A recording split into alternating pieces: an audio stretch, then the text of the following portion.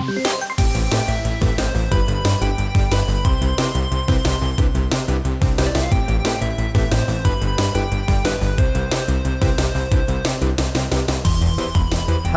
my name is Declan Dineen. Welcome to Checkpoints. This is a show about video games, the people who play them and the people who make them. Each episode, a guest on the show talks about the games that have shaped their life in one way or another. Games that have inspired them, games that have forged connections, and games that have soothed wounds. My guest on today's episode is Andrei Biekielowicz. I hope I've said that correctly. I probably haven't, but I think it's a good effort. This is a super exciting kind of special episode of the show. So let's get some context for this episode. So as you know, the show, because I say it all the time, I mean you probably skip, but the show has a Patreon, which is patreon.com/checkpoints. Any and all donations very gratefully received, etc., etc. And I put a reward tier on the Patreon. If you pledge sort of, I think it's $10, you can be a guest on the show. I realize in retrospect, that was a really stupid thing to put up because, you know, who knows who would have applied for that. And which is not to say, by the way, that, you know, listeners to the show are boring. I'm certain that I could have an interesting discussion with any of the listeners of the show. But what I kind of lucked out on, basically, is that Andrei kind of lived through such history. Like, not only is he's very engaging and he's entertaining and he clearly loves games and he's got an excellent memory. But through growing up in Serbia, you know, during the 90s, when, you know, the country was kind of in turmoil, you know, this is after the breakup of the former Yugoslavia, and there was wars. There was, you know, Slobodan Milosevic was a pretty bad dude. There were UN sanctions against the country, so video games could not get in or out except via various black market means. And so the stories of growing up with games for Andrei are just fascinating. And the stories I've never heard anywhere else. You know, these kind of little Sega clubs popping up in these big kind of blocks of flats where people lived, and makeshift kind of PC shops ran by grandparents, and just incredible stories that as I say, I've not heard anywhere else. And I was so lucky and so delighted to chat with Andrei. I think it's really good and special, and kind of, yeah, I mean, it's not obviously, you know, it's not a big marquee developer name or anything like that, but I think nevertheless it's one of my favorite episodes, purely because it's just full of stories that I hadn't heard anywhere before, and I think you'll really, really enjoy it. I'm sorry I missed last week's episode. I did say that I'd be very busy, and I was busy doing really good stuff though. Like, Checkpoints isn't my job, because most of you are too stingy to give to the Patreon. That's not true. But, you know, I'm a writer, and, you know, as I'm sure there are writers that listen to the show, most of your life is spent like failing, basically pitching and not getting pitched. But I've had a few things picked up recently. One of which is a BBC Radio 4 afternoon drama. So last week I was actually in London recording that, hence no new episode. So that'll be out in a few months, I think. I'll definitely let everybody know. And it was amazing. Like, oh my God, such a real thrill. I mean, I'd never felt imposter syndrome so keenly in my life, but it was an amazing week. But yeah, sorry I missed a week, but this hopefully will make up for it. Just basic admin stuff. If you'd like to get in touch with the show, it's checkpointspodcast@gmail.com, or it's at Checkpoint Show on Twitter, or it's Checkpoints Podcast on Facebook. Yeah, it's very important to have consistent branding, etc.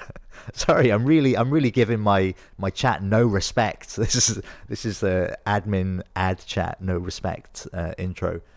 Also, if you really like the show, which I've had no new reviews this year, so please do put a review on iTunes or whatever app you use to listen to the show. It really helps kind of spread the word of the show. Please do share it around as well, especially this episode, because it's not kind of a known developer or, you know, in person in the industry. It's not likely to kind of garner as much interest as some of the others. So please do share it around if you enjoy it.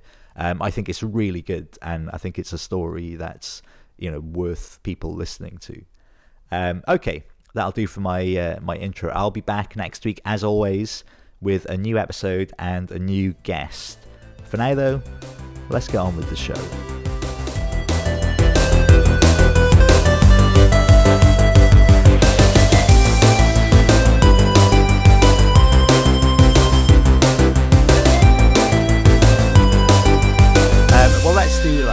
I'll start with the regular intro. So, Andrei, thanks so much for coming on the show. If you don't mind, would you introduce yourself? Yeah. So my name is, in Serbian, it's Andrej Bjelakovic, which I guess you could anglicize to Andrej Bjelikovic. So I'm 30 years old. I live in Belgrade, Serbia, and that's pretty much it. What do you do? Like, what is your living? Well, I teach at the Belgrade University in the English department. I teach like intro to phonetics and phonology and pronunciation to freshmen usually. That's so exciting. Like because I'm obviously an idiotic British person, I'm always surprised that English, when taught in other places, is like a second language and not necessarily the same sort of course that I did. Like, I've got an English degree, but it's perhaps slightly different. Yeah, it's probably the emphasis was probably on literature and stuff like that. Yeah, absolutely. So how your English is impeccable. Like, so where did that come from? Like, where, and you've also got a kind of an odd accent. So I'm assuming that's from where you would have learnt it. No, well, mostly from watching TV when I was a kid, because we don't dub TV shows and films. We use subtitles, but also I've got some relatives in England, so I've visited them a couple of times. Yeah, you've got a very kind of obvious kind of English accent. Yeah. You don't seem thrilled about that, but okay. No. I am. So this is the first kind of special Patreon backer episode. Actually, I have done a couple of others, but they were kind of people that were already working in games, I guess. So I was already speaking to them. But this is someone like completely out with games, but clearly someone who loves them. So I suppose like an obvious place to start then is, Andrei, what was your very first experience of a video game? Yeah, well, so let me first sort of set the stage. So I was born in 1986, but back then that was not sort of that was the current name of the country is Serbia, but back then that was Yugoslavia, right? Okay. So and as some of your listeners may know, we had a sort of a civil war in the 90s, and the country split into 6 smaller countries. Yeah. Back in the 80s, I obviously I don't actually remember the 80s because I was born in 1986. Yeah. So my earliest gaming memories are from the early 90s. But I've heard from sort of older gamers that sort of back in the 80s they were all sort of raised on 1 arcades and then 2 Commodore 64. I've never had a Commodore 64. I've never seen a Commodore 64, so I can't tell you anything about the sort of that part of the sort of Serbian gaming history. Yeah. I don't remember my actual very first game, but I do remember sort of a couple of different things which happened around the same time. So I think this was around the time I was 6. So for the first sort of 5 or 6 years of my life, I don't think I've ever played a video game or maybe even seen a video game. But around the time I was 6, so what happened was each year I would go with my mum to sort of to the seaside, to what is to Montenegro, basically. That's the closest sort of seaside to Belgrade. Okay. And in each of these little sort of coastal towns in Montenegro, you would have at least one arcade. Okay, so at first I would just sort of pass by these arcades and was sort of they seemed interesting and flashy and exciting. Flashy lights and stuff. Yeah. And at one point I sort of asked my mum if I could approach them and just watch other people play. And then at one point, I think I sort of asked the permission to actually try playing one of them and so on. So what I remember from that time is One of the games that was very popular and pretty much in each of these arcades was Street Fighter 2. So it's one game that I remember. But the game that interested me the most, and the first game that I played in an arcade, was Cadillacs and Dinosaurs. I don't know if you remember that one. Absolutely love that game. Yeah, so there's probably the single most popular game in these arcades throughout Serbia and Montenegro. I think it was based on a comic, if I remember it rightly. Yeah, but it was just a brilliant Capcom side-scrolling beat 'em up, which is I think my favorite genre for a good couple of years when I was a kid. They did a whole sequence of brilliant ones. Yeah, exactly. So aside from those two, I remember these arcades would usually have Operation Wolf, I think it was called, with those two little actual sort of plastic machine guns. Then you would aim at the screen and shoot. You would have crosshairs. Then also that game where you a little boy shoots at the balloons. I think it was at Pang. Yeah, Pang, where you big balloon becomes two smaller balloons, becomes four smaller balloons. Oh, it's a brilliant game. Exactly, but that seemed too difficult for me, so I would usually just watch other kids play. And then, is it Raiden? The bullet hell game. Yeah. That was. I don't know the pronunciation either. Yeah, probably Raiden. That was also pretty common. And one other sort of game similar to Street Fighter 2, which was I later I googled it. It's called Power Instinct. Okay. It's also sort of 1v1 fighter game where I remember one character which was like a little old, probably Japanese granny, which was sort of probably some kind of a witch and so on.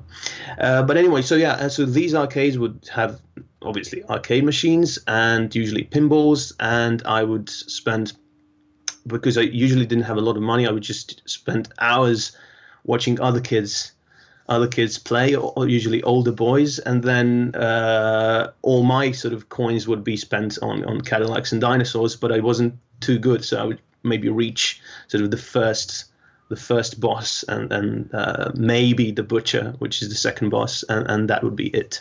Of course, years later, I sort of went back and using an emulator, I finished it. I beat it, the entire Cadillacs and Dinosaurs, to see sort of all the later levels which I'd never seen as a kid. What I found with that, I did a very similar thing, and I always was quite disappointed that kind of the later on you get in the game, the kind of worse the levels get. I think Final Fight is maybe the only exception where there's like a tiny bit of variety. But generally, they just, all of the good stuff was in the first couple of levels usually, which you know, you totally see why that was. Yeah, and also, I mean, maybe there's the fact that you those early levels you saw as a kid, and then you sort of saw the later levels as an adult, and then you can't be impressed in the same way. Yeah, absolutely. So was it quite prevalent? It was still Yugoslavia then, right? No. So this is maybe 1993. So that was early 90s, right? That's actually during the war. Yeah. And were you impacted by that in any way? Yes, family? and yes and no. So the war lasted between 1991 and 1995, but it took place. The actual fighting took place in the neighboring Bosnia and Croatia. So Belgrade wasn't sort of affected by that, but we had sort of hyperinflation and international sanctions, and sort of the crime rate sort of went through the roof and stuff like that. So basically, people didn't have any money, which does affect the sort of the next bit of the story in a way. You'll see. That's one thing that happened around that time. Sort of these arcades, but that would usually be just during holidays. So I wouldn't get to see any of the arcades in Belgrade during the year, even though obviously we must have had them somewhere like in sort of in our equivalent of theme parks and stuff like that. So another thing that happened was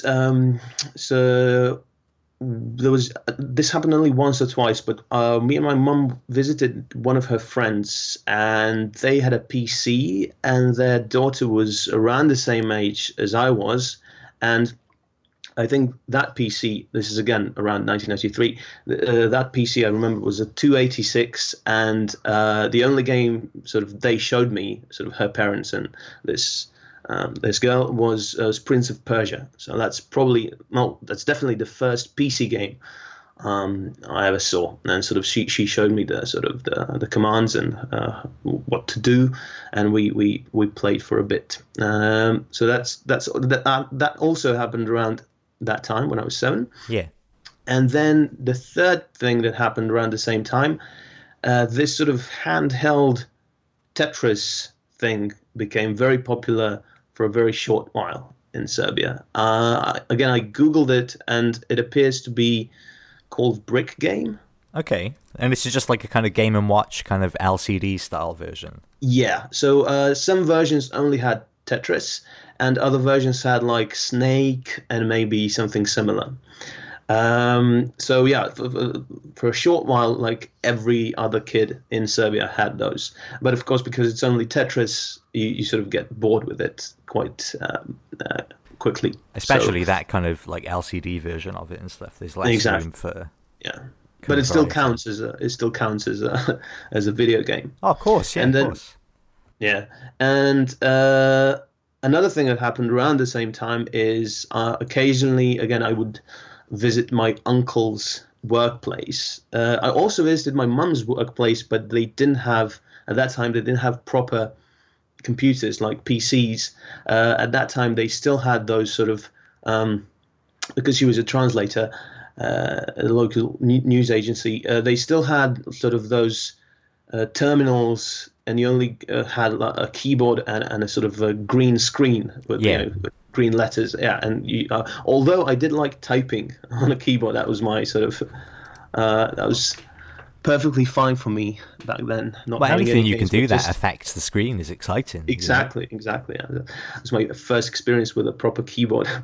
But my uncle's workplace did have PCs, and one game that I think was installed on each of these PCs, which I loved playing, but again, I was very bad at it, was this platformer called Prehistoric 2. I don't know if you remember it. I don't remember that at all, no.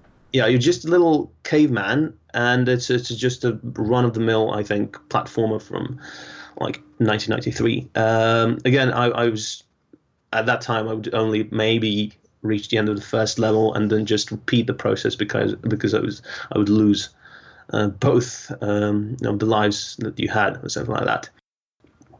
Yeah, so that's it when it comes to that period. But I remember I wasn't really hooked by games at that point. Just that would kind take of a novelty.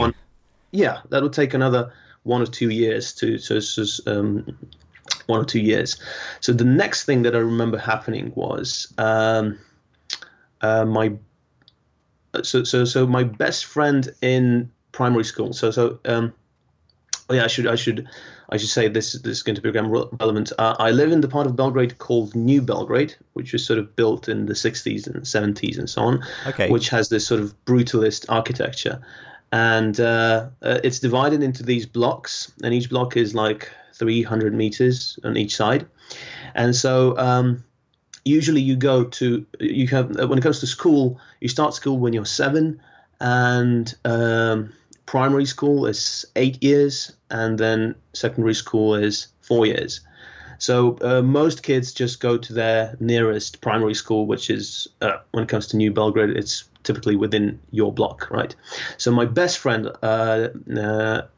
during primary school for those, let's say, 8 years at least, was this guy who, we'll call him Kid, because that was his usual handle when playing video games, because that's like one part of his name in reverse, I think. And then in those games where you only have three characters. Yeah, it's his high score name, essentially. Exactly. So that he could just put in Kid.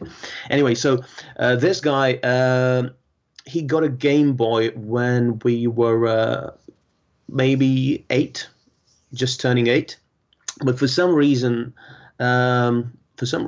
he only, I think, ever got like 2 or 3 cartridges. So he got bored with it pretty quickly. And then at one point I asked him if I could sort of borrow it for a while. And then I did. And then I got bored with it.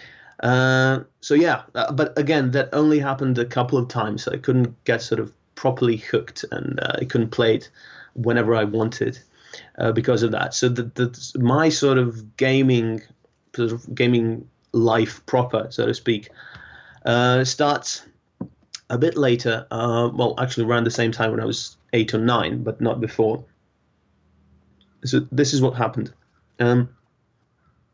Because we had those sort of international sanctions and hyperinflation and so on, and people didn't have money, what people started doing is they would open like a small business. If you had any sort of money to invest in a small business, okay, what people would do, they would open these, we call them Sega clubs, okay? And where I lived, there were 3 for a while, 3 different sort of Sega clubs. So people would basically rent or hijack a space, any kind of space where you could fit in a couple of TVs and some stools. And for some reason, the consoles were always Sega Mega Drives or Genesis. It was never, for some reason, it was never ever SNES. Now I'm guessing that's because maybe you couldn't get SNES back then, or it was more expensive, or the games were more difficult to get a hold of. I'm not sure, because like I said, because we had international sanctions, I'm not sure how all these Mega Drives actually managed to get to Serbia, through which sort of smuggling illegal channels, but they were ubiquitous. So if you could afford a Genesis, you would get a Genesis, but the vast majority of kids did not have it. So what we would do is we would pay by the hour in these Sega clubs, as we call them. So yeah, each Sega club would have like 3 or 4 or sometimes 2 consoles. And just like in TVs. the back of someone's house, or No. anywhere? So the ones that were close to my place, one of them was in a shop a small shop which sold like candy and booze and stuff like that. Okay. Just like but the other 2 were in these sort of residential buildings, like these tower blocks. You usually have some empty space on the ground level or in the basement, which just sits there. It could be sometimes a garage or basically like a janitor's closet or something. Yeah. And then people would probably ask for permission from other tenants to use that space. So the one that's sort of the most important for me, was in a basement, in a very sort of cramped space. And that's the first one I went to with this best friend of mine at the time. This is fascinating. And like who would run these? Like who would own these? Just anyone? Like is this just like, oh, here's a cool idea that people can try to make some money? Absolutely. Yeah. So people from the neighborhood. So that one that I was just telling you about was in this basement, and it was run by a couple who they still live there. So the couple lived with her mother on the first floor, and they opened the Sega Club in the basement. So they would just run down the sort of 2 flights of stairs and be there in the morning. And the couple, I still see them in the neighborhood. They must have been, at the time, if we were 8 and 9 and 10 and 11, they must have been like 27. So they were a pretty young couple. Yeah. And the way I found out about it is because back then, sort of my family was sort of very not interested in technology or anything new. Yeah. But this best friend of mine, Kid, his family had a VCR, and I mean most probably families in Belgrade had a VCR at the time. So this Sega Club in this basement, before it became a Sega Club, it was just a sort of a video rental place. Okay. So this cramped space in this basement was just lined with, the walls were lined with VHS tapes. And then at one point, they obviously heard about this sort of new craze and gaming consoles. And they, instead of just, they continued being a VHS rental place, but they just installed two TVs with two Mega Drives. And for some reason, the place was called Tortuga, and there was a graffiti of a turtle at one point that they had it made. Yeah. So yeah, you would pay by the hour, and it was pretty affordable. So basically, all my pocket money at that period, and that the same was true for many kids from the neighborhood. The entirety of our pocket money would go to these Sega clubs, and the best thing was, many of them, what they would allow you to do is they wouldn't work on Sundays. So what you could do is you could rent a console on Saturday afternoon, and you would have to return it by Monday 12 o'clock. So that means you would basically have entire Sunday, the second half of Saturday, and the first half of Monday just that's exciting. So you've got your own console then at home. Exactly. And then you were allowed to take, I think, 2 cartridges and something like that. And that, again, was pretty affordable because, like I said, they didn't have any use for it on Sunday. Because I feel like 2 isn't enough, though. Like, I feel like there'd be loads of kids. Surely you'd need more consoles than that. Yeah, I think you could, they would charge you extra if you wanted a third one or something like that. Okay. Yeah, and I remember being sort of worried that my TV wasn't going to be able to sort of handle it because I didn't know anything about TVs and consoles. But all I knew was that our TV was sort of slightly older and we didn't have a remote. It was a color TV, but we didn't have a remote. But it did work just like with any other TVs. So what we would do is one of us would rent it, and then the other guys would come over and play. And this was like a group of, it was me and Kid and this other guy. There was usually 3 of us. Yeah. So two guys would come over, and the games that we played on in these Sega clubs and when we would rent it, my favorite games were Golden Axe 3. Then Street Racer, which is I've never played Mario Kart, but I did play Street Racer, which is a sort of a Genesis or Mega Drive ripoff of a kind of. It was pretty good as far as I can remember as well. Yeah. I wouldn't know because that was the only sort of game. You've of never that played type. Mario Kart? Even now, you've still not played Mario Kart? Yeah, never. Oh, never. Man. I know. What a treat. Then Rock and Roll Racing, which was probably the first game I played on an emulator sort of years later. It was the first game I wanted to get back to because I think that was the game where I first heard those songs. I don't know if you remember. It's an amazing game. It's a Blizzard game as well. Interesting. Yeah, Blizzard and Interplay. I think made by Blizzard but sort of published by Interplay. And there was a lot of kind of chiptune kind of rock and roll remixes like Highway to Hell and things like that. Yeah, it wasn't Highway to Hell. It was, let me see if I can remember. It was those Paranoid by Black Sabbath. There was Highway Star by Deep Purple. There was Bad to the Bone by... That was the one I was thinking of, yeah. Yeah. I'm not sure who. And then the tune that I liked the most, and then for years I sort of couldn't find out what the name was. It was a Radar Love by Golden Earring, I think, which is this Dutch one-hit wonder band, which only had that one song, Radar Love, which later appeared, which once I stopped sort of playing rock and roll racing in these Sega clubs, the first time I heard Radar Love, sort of the next time I heard it was on this Simpsons episode when I think. In which Bart and Milhouse and Nelson sort of run away and sort of have a road trip, and then they turn on the radio and then Radar Love plays. Which was a great moment for me because I wasn't expecting it, and I was like, yeah, that's that song that I sort of adored years amazing. Earlier. Then what else? We played Streets of Rage and WrestleMania. And then one game which was, when it comes to platformers, which I didn't like too much. I mean, ideally I would always play with a friend, one of these sort of side-scrolling beat 'em ups. But if you had to play on your own, you would typically play a platformer like Boogerman or Aladdin or Lion King and so on.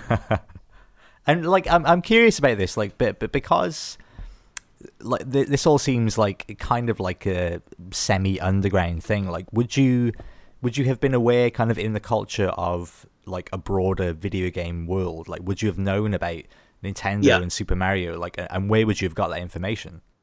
Yeah. So okay. When it comes to Nintendo and Super Mario, we had.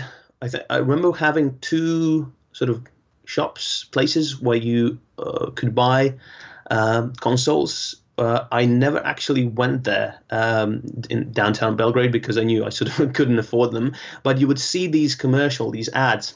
You can still see the Game Boy ad on YouTube, sort of Serbian Game Boy ad, and it's I think average even by sort of Western standards for that time. So in all sorts of places you would see ads. So I did know about the name Nintendo because obviously they made Game Boy. Yeah. But for some reason, like I said, in none of these Sega clubs would you see a SNES. And sort of the only time I ever played SNES, would you believe it, was there was this one time I went to this small town in Western Serbia where my uncle is from, during summer. And then I sort of asked around to see if they had Sega clubs, and of course they did.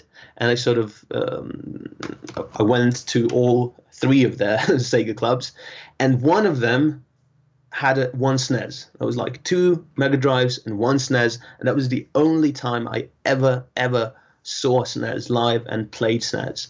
And I think I actually played the game I played on that SNES was, I think, Killer Instinct. That's disappointing. Of all the games you could have played. I know. It wasn't. Although I think you did have Mario in a Mega Drive version, I think. No, never. Surely not. But I think it was the sort of the older Mario, which looked crappy, like the NES Mario, not the proper. It may have been like some sort of a pirated or some sort of hack. I can't imagine that would ever be allowed. Yeah, it was probably a hack. But the first time I played a Mario game, not counting that Game Boy Mario, was on a Mega Drive. That, like you said, probably a hack. That's fascinating. So, do you remember what sort of game that would have been? Which one? This game that has Mario in it, or would it literally just be like the Super Mario World, but kind of a hacked version of it on a Genesis? Yeah, that just a Super Mario World, just a hacked version. Yeah. That's which amazing. obviously, I mean, me being used to sort of Mega Drive era platformers, that wasn't sort of too appealing to play this 80s platformer, even though it was technically Mario. So in those sort of at that point, like when I was 8 and 9, not counting the games that were available in these Sega clubs and not counting these ads, I wasn't aware of sort of gaming culture or any aspect of it. That would come like a year later, which is sort of the next thing I was going to tell you about, which is, oh, by the way, there's another shocker. So these ads for these sort of for Game Boy, I think that they were for Game Boy. Okay. The ads and magazines and stuff like that, they would usually show Mario as sort of the most important character for Nintendo, and they showed Link. And because back then I was sort of attracted to the sort of fantasy medieval stuff with sort of swords and stuff like that. Yeah. Link was, of course, displayed with, a sword and a shield. And I wondered what game that was, that had this sort of character in this sort of medieval garb with a sword and a shield. And I wasn't quite sure because I'm not sure if it said Zelda next to it and so on. Okay. But the long and the short of it is, to this day, I've never ever played a Zelda game. Oh my goodness! Yeah, I've only seen it on YouTube. If I wanted to check something out, like what Ocarina of Time looked like, just to sort of educate myself. Even now, though, I'm assuming that you could just do that now. You could find a way to play them all. Yeah, sure, but I don't know. For some reason, I've never got round to it. That's fascinating, because I do wonder. Because have you played stuff like like Darksiders. Is it Darksiders or Darkstalkers? The kind of Mike Mignola, you play as War and you play as Death. And I think that's Darksiders. Yeah, because that's very, very Zelda. Okay. In terms of the certainly the first one anyway. That's amazing. Yeah, but anyway, I think Serbia, on the whole, even in the 90s, but even now, is pretty much a sort of a PC country. Yeah. Which I didn't know as a kid, frequenting these Sega clubs. But now I do sort of. Now I'm aware of that. Like compared to the United States, for example, or certainly Japan, we are a very sort of PC-oriented country when it comes to gaming. So the first time I became aware of the sort of broader gaming culture and stuff like that was sort of one very sort of key event for me was in the very late 1995. So this is November 1995. What happened was we had some relatives coming over, and this was sort of my grandmother's cousin from Bosnia who had sort of basically a refugee who had come to Belgrade, I think probably at some point in the mid-90s as a refugee. And this was the first time he was coming over to sort of retell his story of how his family escaped and so on. And so we had all these sort of adults around. They were sort of listening to this story. But the thing I was interested in, my uncle again was there, and he had a magazine which he had bought. And what I would do, I sort of picked up this magazine, and the entire evening I would just leaf through it, and I was amazed. And at the end of the evening, I sort of asked him if I could keep it for a few days longer. And ever since then, I've been buying this magazine. So this magazine is the name of the magazine. It's a monthly magazine. In Serbian, it's Svet kompjutera, which means the world of computers. And it started coming out in, I think, 1984, and it has been coming out since then. And it's just a regular PC magazine, and sort of the first half of the magazine is hardware and program reviews of different sort of programs and stuff like that, and ads. Yeah. And then the second half or the final third of the magazine is just games, so reviews and previews and stuff like that. Of course, now there used to be a sort of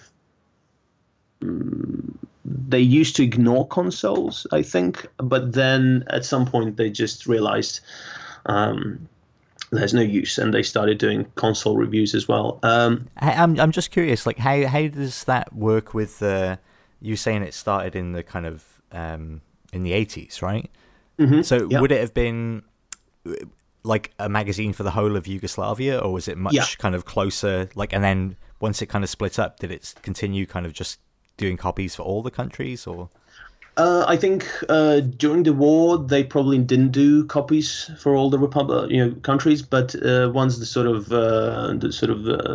truce was once the war stopped, I think they continued sort of shipping it to other republics. Yeah, to other sort of new. I don't mean to kind of dwell on this, but I'm just it's. Nobody else that I've spoken to on the show has had an experience like this, like where your country kind of shifts around you as you're growing up. Like, did you have any awareness of that? Like, did it impact you at all? Because it seems like very much this is a thing that was happening far away almost. Yeah. So basically, no, because when the war started, I would have been 5, and when it ended, I would have been 9. So it wasn't too. I was aware of it. But I wouldn't say we as kids thought about it too much, especially like I said, because the fighting wasn't in Belgrade per se. So we would see these refugees come in, and we would suddenly meet people who had different accents and so on. But we weren't bothered as such. It was a slightly different situation a couple of years later in 1999. Where we again had sort of bad stuff happen to Serbia. That was, but we'll come to that in a couple of moments. Okay. Yeah. So where was I? Oh yeah, the magazine. Yeah. So I still have this November 1995 issue. I was wondering how you were so specific with the date, but clearly that's why. Yeah, fortunately, and this has been a sort of I'm very comforted by the knowledge that this has happened. Obviously, a huge number of people were fans of this magazine in the 80s and 90s, and so some people got round, and apparently they scanned all the issues from 1994, I think, to 1997. So I mean, everybody can access it online. So they scanned each page, and you can just read it. That's amazing. And so, yes, even if I didn't have all these issues, I could still sort of go back and read those early issues. And why do you think it resonated with you so much? Was it something about the way it was written, or just purely because his actual adults talking about video games? Yeah. Later on, it was definitely the way it was written, and especially some bits. But at first, when I was that was November 1995, I would have been 9, right? It was just, up to that point, I just had these, Sega clubs and these Mega Drive games. But now I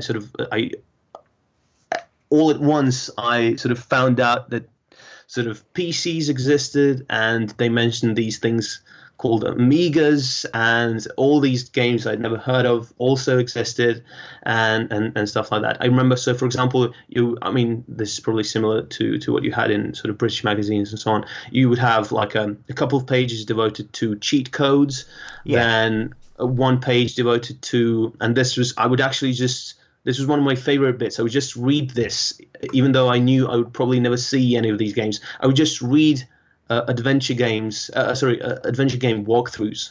There was this guy who was sort of there was this guy who was like an adventure game expert, and then he would just, in each issue, he would have one page for adventure game, point and click adventure game walkthroughs. That's basically like literary let's plays. Exactly. And still to this day, I'm not sure if he would get an English language walkthrough. I mean, because that was before internet, I doubt it. Or if he would actually play it for himself and then find out all the solutions and then write up like. Well, let's hope it's that version, because otherwise it's quite disappointing that he just translated it and printed it. Yeah.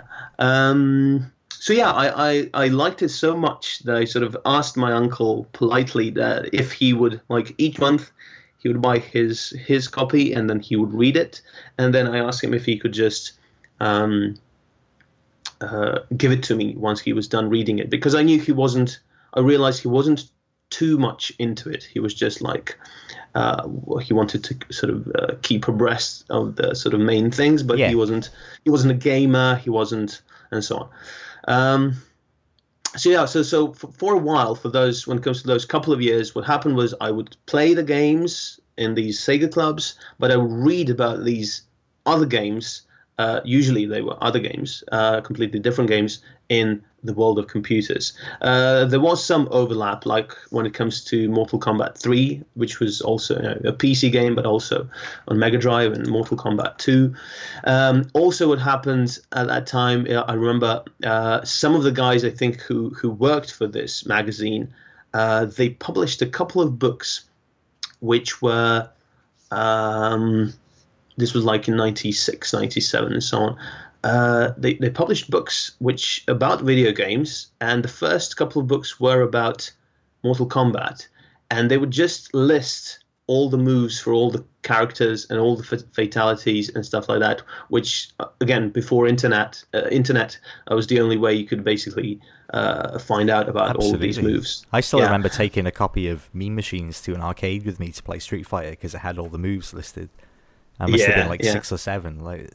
And then at some point, the games then started. I think Tekken just included all the moves, like you go to options, and and then interestingly, but this was a bit later on. The same sort of little publishing house published a couple of other sort of small books.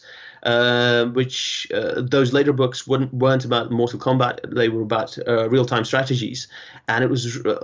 Now to think about those, it's really weird, because they were like strategy guides, but made by these local games journalists, and they would include tables which included like prices for each building and unit, and they would also include like descriptions of each mission if you had a campaign.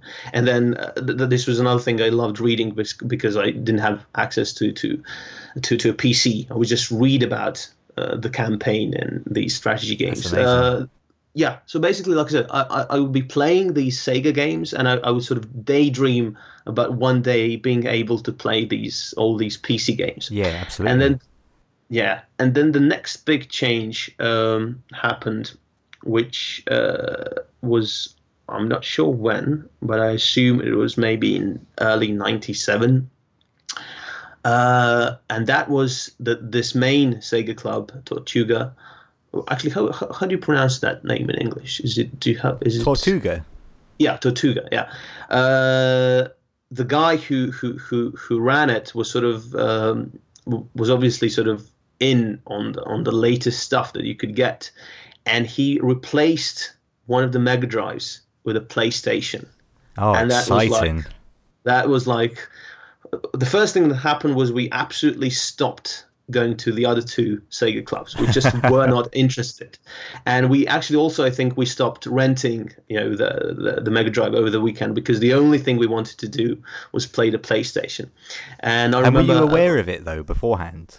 Like, did you know that was a thing, or did you just come in one day and discover this new box? Yeah, I think there was a review in the World of Computers, like the review of PlayStation as a console. Yeah. But for some reason, it came in a bit late. So I think I first saw it in the club, and that then must have been I read. Unbelievable. It was, and I mean, just switching from cartridges to actual CDs, which was so exciting at the time. The guy still kept one Mega Drive for a while, but only like sort of small kids. When you're 11, you think of an 8-year-old as a sort of irrelevant sort of. Yeah, the only people who would play Mega Drive at that point were these kids. So I think at first he had like 20 games, and then I assume like every couple of months he would somehow. I mean, now thinking about it, I'm not sure if these games were legal, or I'm not sure how easy it was to pirate games for PlayStation 1.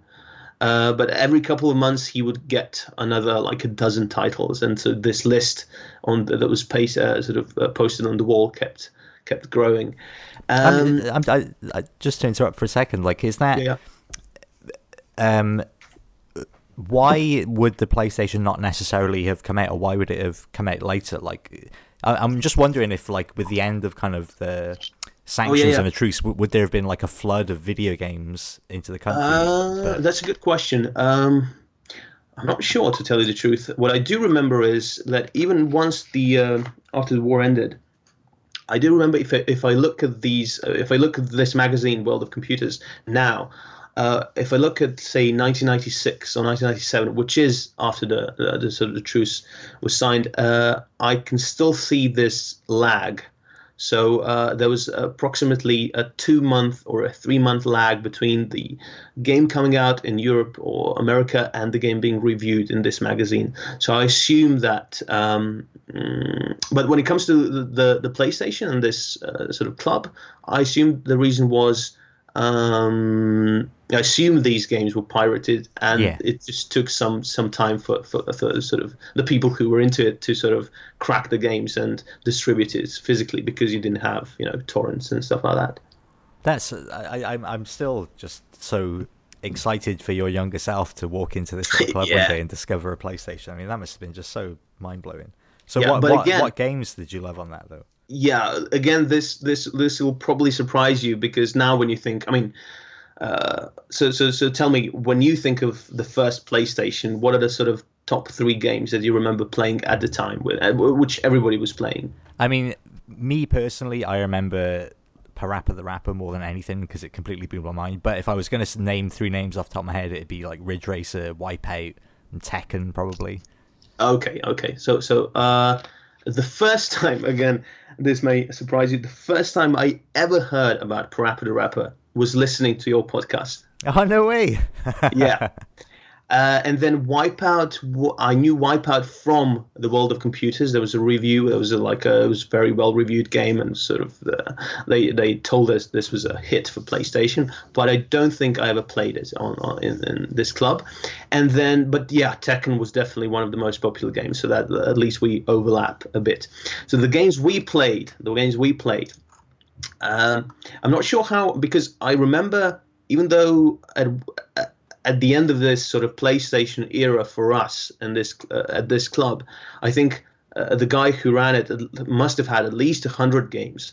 For some reason, everybody was playing the same games, like the same maybe 5 games. So even if you came in and you didn't want to play, you just wanted to watch other people play, you would always see the same games over and over again. And even though you could see all these sort of other names on this list, for some reason nobody was just going to explore the list and tell other people about these other games. Anyway, so the games we played, again, this was me and this best friend at the time, Kid.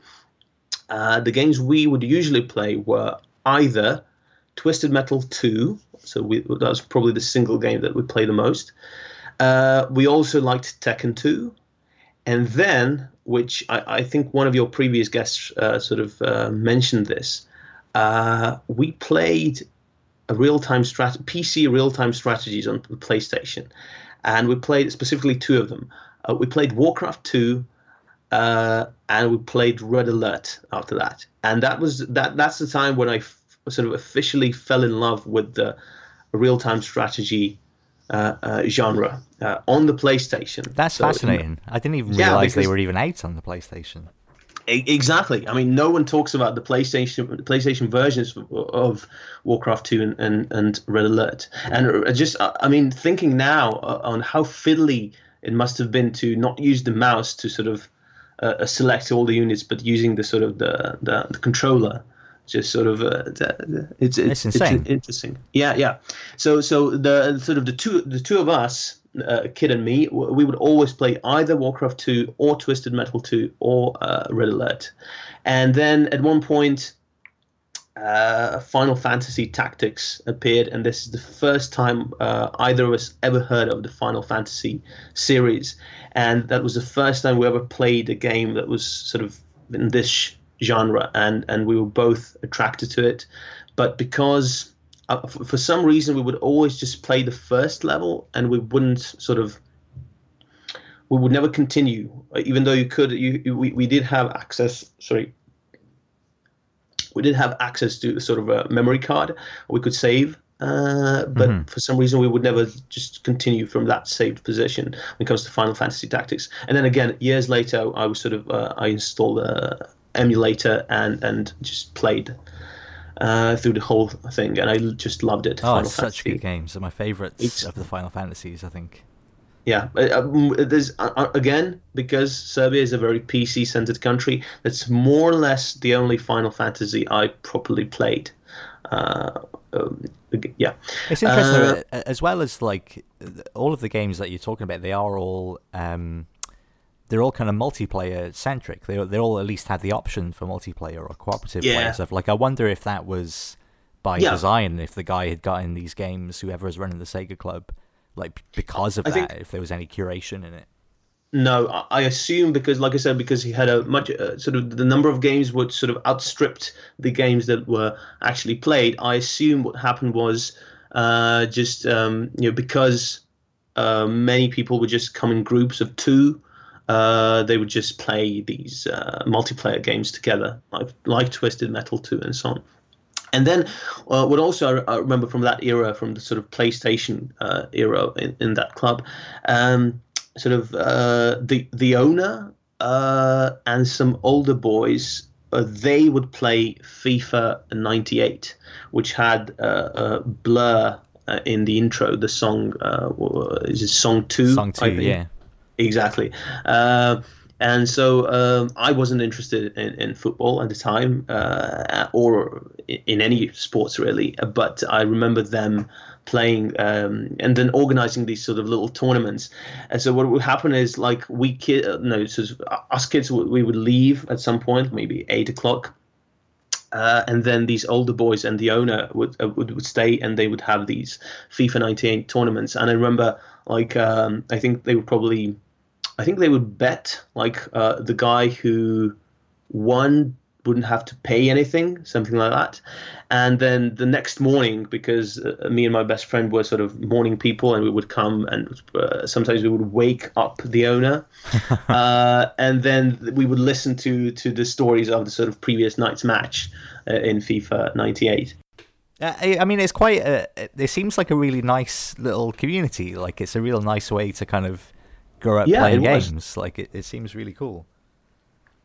Yeah, I have very sort of fond memories of that.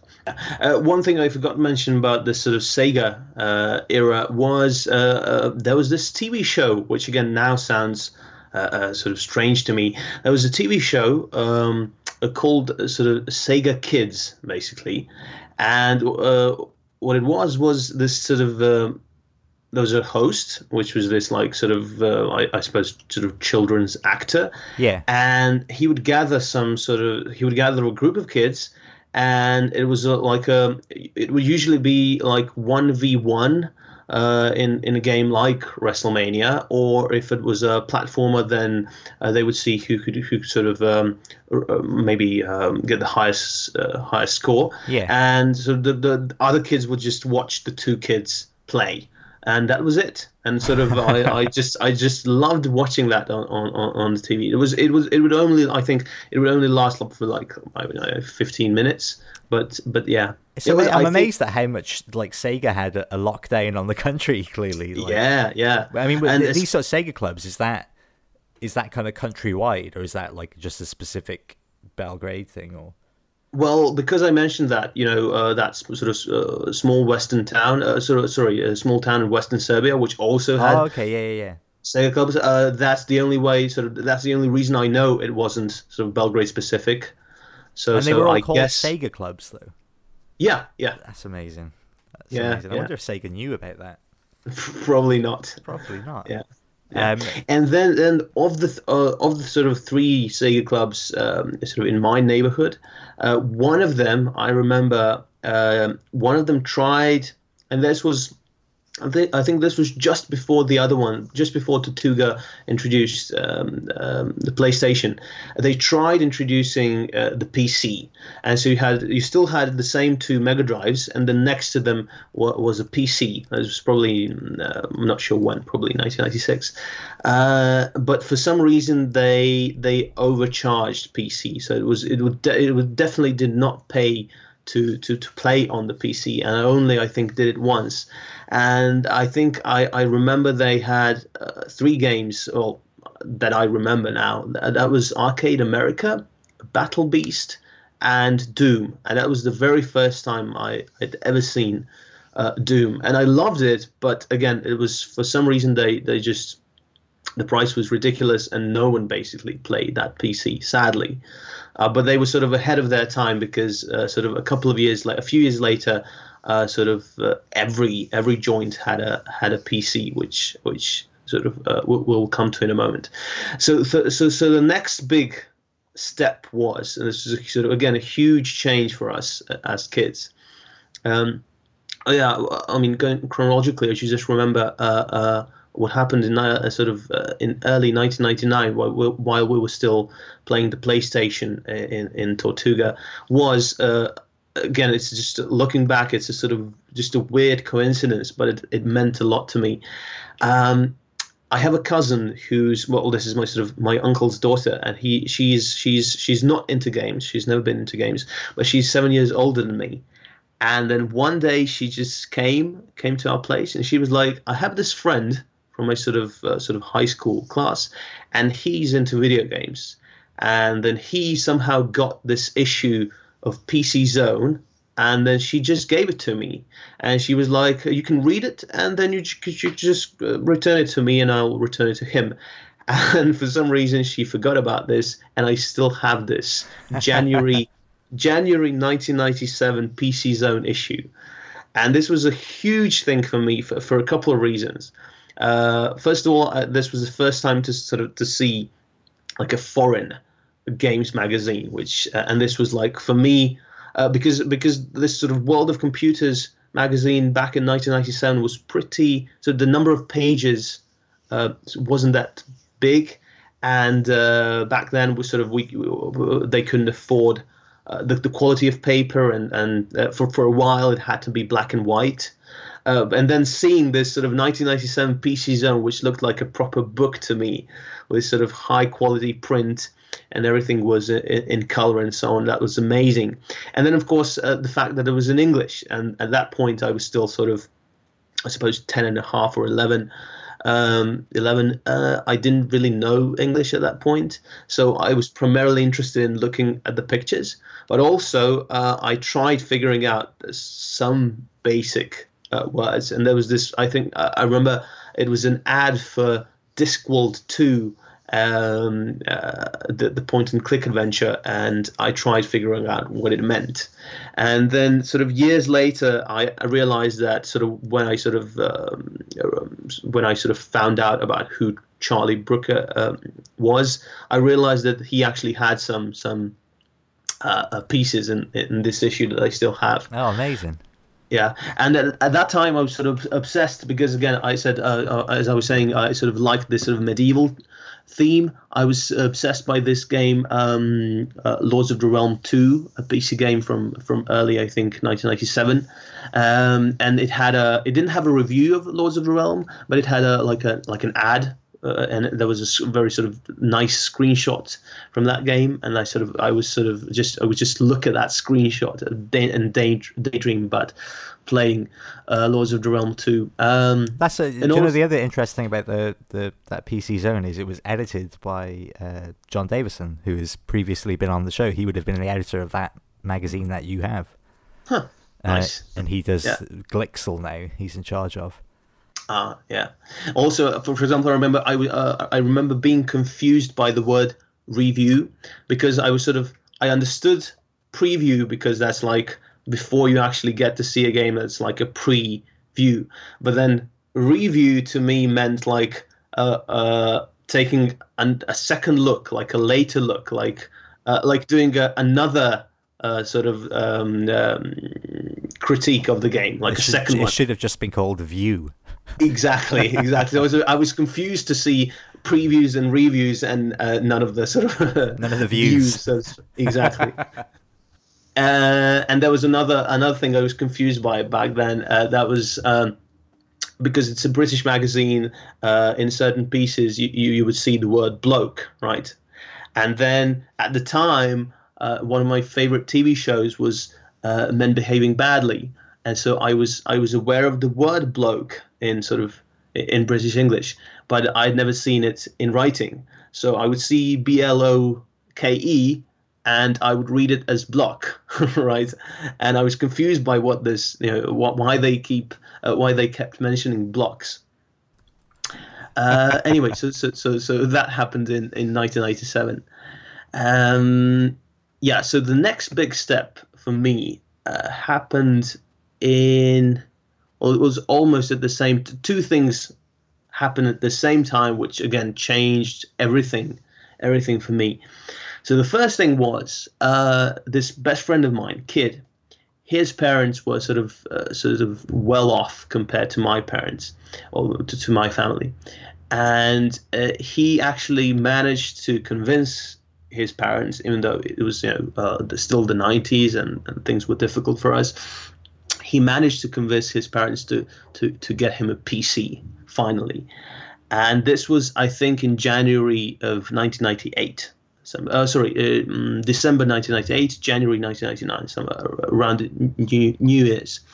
And as soon as he got his PC, we stopped going to Tortuga or any other sort of Sega club forever. So that was it. As soon as he got the PC, we forever switched to the PC sort of together, and we never looked back. And that's basically, kind of a shame. Yeah. I agree. But again, Serbia was a very sort of PC-oriented country, and we didn't really know any people who owned a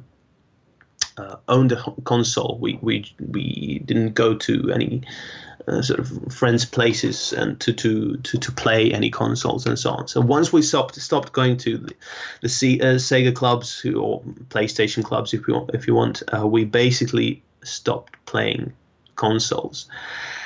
So yeah, this was in January 1999, and I stopped basically going to these Sega clubs, and I would just go to his place. And fortunately, we sort of lived actually in the same building, but in a sort of different part of the same building. So the first games that we played at his place were, I remember, so this was just sort of early 1999. We played Half-Life. We played a bit later on. We played StarCraft. And especially, again, because we were interested in games that you could play in multiplayer, but like on the same computer, we played a lot of. We played a bit of Heroes of the Might and Magic 2, and then in the spring of 1999, Heroes of the Might and Magic 3 came out, and that was the single game probably that we played the most in 1999. And that was, I would sort of later realize, that was a hugely popular game in Serbia, Heroes of the Might and Magic 3, which came out in 1999. I think I haven't played any of those games. Are they first person kind of? No. So Heroes of the Might and Magic, the entire series is, it's a turn-based strategy set in a fantasy world.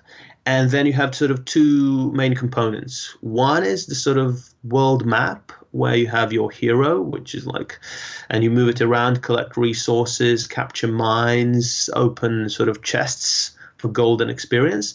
And then you have and also you can enter a town, and then you build buildings there, and you sort of buy creatures and soldiers.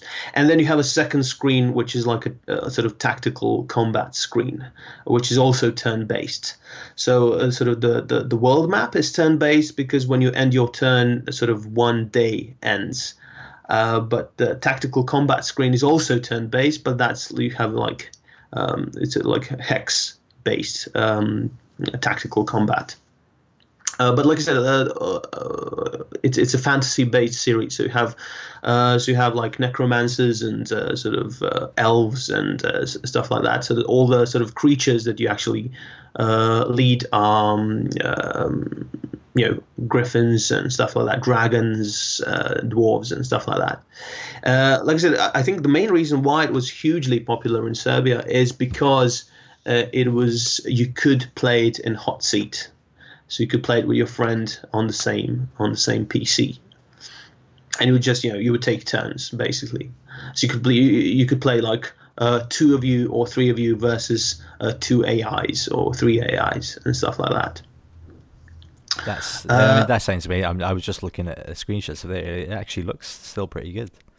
Yeah. I mean, the first 4 games were made by New World, I think it was called, and published by 3DO, and then it was taken over like 5, 6, and 7, and all those other sequels were published by and developed by a different company. But like I said, 2 and 3 are sort of considered to be the best, probably. And would this just have been like local multiplayer? Like, would there have been any internet by this point? No. So at that point, we definitely did not use the internet in any way, sort of as 12-year-olds and 13-year-olds in Serbia. One thing that we tried doing, which seems very funny to me now looking back, is so when we didn't play those multiplayer games, hot seat games, when we tried playing first-person shooter like Half-Life, which we actually never finished at my friend's place. We later found out that we actually reached the final level and we stopped there, but we didn't know that it was the final level at the time. What we tried doing at first, and then we stopped it, is we tried making it a sort of a 2-player game, a multiplayer game, and what we would do in Half-Life is we would try having one person sort of deal with the keyboard and movement, and the other person would just use the mouse and shoot at the stuff. I mean, that's clearly 2 kids who've got too much time on their hands, and they're like, right, exactly. How can we make this more interesting? Exactly, but at one point we realized it just wasn't efficient, and then we just kept dying. And then he just this kid, my best friend at the time, would just take over. And then when it came to real time strategies like StarCraft, then he would mostly be the one who was playing, and I was fine with that at the time. I genuinely enjoyed just watching watching him play. I was okay with that. Also, another game that I loved at the time that we would play, and that I was then years later I would continue playing on my own when I got my first PC, was Caesar 3. So at that point I realized I really enjoyed watching and playing those sort of city building games. And so that was one big thing that changed in 1999. So he got a PC. And then the other thing that changed is going back to my uncle. For some reason, he convinced himself that he needed a laptop for work, even though I'm not sure if he actually did need it. And he got this laptop, which I distinctly remember it was an AT&T laptop, which was a 486. It was a DX2 running on 33 megahertz, and it had 4 megs of RAM. It didn't have a CD you remember drive. An awful lot about this laptop. I know. I have sort of good memories about sort of that portion of my childhood. And it didn't have a sound card. It only had a PC speaker. And for some reason, again, I'm not sure why, I didn't even know he had it. He offered very generously to lend it to me. He was like, if you want to play on this laptop, I can lend it to you for a couple of months. It was sort of very sort of, yeah. And I'm not sure exactly, but I think I had it for a couple of months. Then he took it back. He needed it for something, and then he returned it to me for another couple of months. And I think finally, I'm not sure if it broke down or something, and he took it back to repair it, and that was it. But during those sort of several months, basically most of 1999 and maybe even a bit of 2000, that was the first time I had basically a gaming device in my home, not counting the sort of not counting renting a Sega for a weekend. And that was a huge deal for me, obviously. And then because I didn't have a CD, I knew I couldn't run, and because it was like a 486 with 4 megs of RAM, I knew I couldn't run any of the sort of 1999 games. But I was more than happy to try and run all the games I'd been reading about in the world of computers from 1995 and from sort of those previous years. And then, so the way people would get games in Serbia at that time is basically we would call them CD clubs. Again, we would use the word club. We called them CD clubs at the time, and they would be just basically these pirate places. So these pirate people would sell you, it was of course affordable, would sell you CDs with cracked games. And again, where would they be? Would that be like street stalls or? No. Yeah, some street stalls, but I only found about those a couple of years later. But at the time, in 1999, I only knew about one CD club, which was sort of very close to where I lived. And then the next year, I found out about the other one. So the first one was in my block, and it was in a flat. And the second one I'm going to mention in a couple of moments was also actually in a flat. And this was sort of apparently run just by regular people who decided to open a small business, just like those Sega clubs were. So I'm not sure how they got these pirated versions in the first place, because again, I'm not sure if they got it via because obviously torrents didn't exist back then in 1990. Yeah, but I'm not sure. Yeah, but anyway, they would they would sell them, and they were pretty affordable. These pirated versions. So, but what was crucial for me at the time was the sort of the CD club, which was closest to my place, actually existed from the early 90s, and that meant they had all those older games that I could run on my uncle's laptop, and they still offered the sort of the service of selling you pirated games on floppy disks, which some of the sort of recent CD clubs at the time, which were founded in the sort of late 90s, didn't offer. They only had the recent sort of CD games, pirated CD games. But this club that was closest to where I lived actually had all those classics. So what you would do is they would give you a free copy of their catalog. You would go home, you would open the catalog, you would see what they had on offer. You would go back to their place, and you would give them. Typically, what you would have to do, you would need to get a hold of floppy disks on your own. It would give them the floppy disks, and they would sort of copy the files on the floppy disks for you for a sort of very, very reasonable price. And so that was one of the sort of my happiest childhood memories, because now I could finally play on my own at home games such as Civilization. Now, of course, realizing it wasn't just a Vikings helmet. Exactly.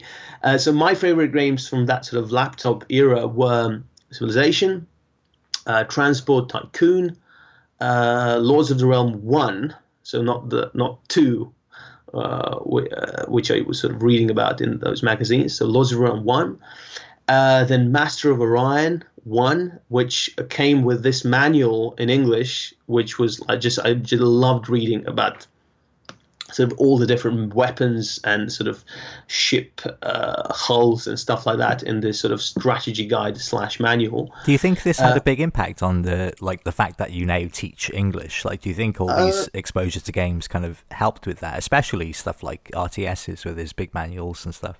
Yeah. So the games were in English and the TV shows were in English, but yeah, the games were definitely sort of one half of that equation when it comes to sort of me being exposed to culture in English, so to speak. So Master of Orion 1, then Sid Meier's Pirates were also something I played. I was finally able to get acquainted with all of these bits of gaming history on my own. And the best thing was, so like I said, this was in 1999, and for a while, of course, we had the NATO bombing and stuff like that, and we had frequent power outs at the time. And that was in Belgrade, wasn't it? Yeah. But the best thing about this was I couldn't go to my friend's place to play Heroes of the Might and Magic 3 because he didn't have any power because he had a desktop PC, a regular desktop PC. But my laptop, my uncle's laptop, could work because it had a battery. And so he would come over to my place and watch me play whatever it was, Transport Tycoon or Monkey Island and stuff like that. So that's amazing that, in the midst of kind of your city being bombed, it's like, I'm fine. I've got my laptop, so that's okay. I can still play my video games. Exactly. So even something though really optimistic about that. Exactly. So even though it was a pretty grim time, sort of objectively, for me personally, like on a very subjective sort of level, that was an absolutely great time. Great time for me. That's amazing. Like, was it scary though? Like, I would imagine things like that would be quite frightening, or was it just kind of you rationalize it as a kid? Yeah, because at first I think we were scared that it was going to be like because we had seen footage of the sort of 1941 sort of Nazi bombing of Belgrade, and then that was like a proper bombing, with like everything being just bombed and destroyed and people dying everywhere. And then we were sort of, at first we were worried as kids that it was going to be the same, but then we soon realized that they were just sort of, at least they were saying they were just going to bomb sort of these sort of strategic targets, and then we realized that they didn't sort of intend to bomb sort of residential neighborhoods. So basically, So after we realized that, at least I wasn't properly scared, even though of course it was unpleasant to hear the sort of air raid siren every day. I can't say that I was, at the time I was 12. I can't say that I was really scared. Yeah, that's amazing. Even though, I mean, yeah. Do you think games would help with that though? Like, I'm often curious about this, about people using games as a kind of a therapy or something. Do you think having this kind of distraction would kind of be helpful for that? You're not dwelling on anything. Yeah, sure. What I also remember is basically every moment that we didn't spend playing these games, we would just walk around the neighborhood and talk about games. And I remember there was this place that sold a Pepsi. It was very cheap. And then we would just buy a liter bottle of Pepsi each, and we would just walk around and stroll around and just talk about Heroes of the Might and Magic 3 and all these other games. Was that everybody though, or was this just you and your friend? No, yeah. That was just sort of the three of us or the four of us at the time. So that was 1999, and what strikes me the most about that whole period is, so my friend, like I said, my friend got this PC in January of 1999, and I got my first PC finally after sort of years of sort of begging and pleading in April of 2001. So now when I look back at it, that's only 2 years and like 4 months. But for me, that's an entire era. That's a hugely sort of never-ending sort of period of time for me back then. And it often sort of to me it illustrates how you remember or experience time. Because absolutely. Yeah, because I have a huge number of sort of a large amount of experiences and memories from that sort of, and it's only 2.5 years. Because if I look at sort of the last 2.5 years of my life, sort of basically nothing important happened to me. But back then, I would sort of go over to this friend of mine's place, more or less every single day, and we would play different games, and that was just, it never ended. This period of me going over there, and until I finally got a PC of my own. That's amazing. So, what was the PC of your own? That wasn't the laptop. That was like a proper desktop PC. Yeah, finally. But like I said, that came sort of, to me, that felt like long overdue. So one thing I also wanted to mention, so the place where we started getting games very soon after this friend of mine got his PC, and definitely the only place where I got my games until we sort of finally got broadband and started using torrents, was not this sort of this CD club that was closest to our place, the one where I got all those older games on floppy disks, because there was a different CD club which was like a kilometer away, which was slightly cheaper. And I think they would also probably get games maybe sort of like a week earlier or something like that. And what I like most about sort of those memories is we call this other CD club, the one that was sort of, again, Pirate CD Club, that was a kilometer away. We call it At Grandma's and Grandpa's, because the two owners were this married couple who was, I assume at the time they would have been in their early 60s, but to us there were these two old people. Yeah. And we realized at one point that the person who was actually sort of getting games and burning them on these CDs was sort of their son and their daughter. But the only people that we would see as customers was this elderly married couple. And we loved the fact that they were the ones sort of selling and peddling these games.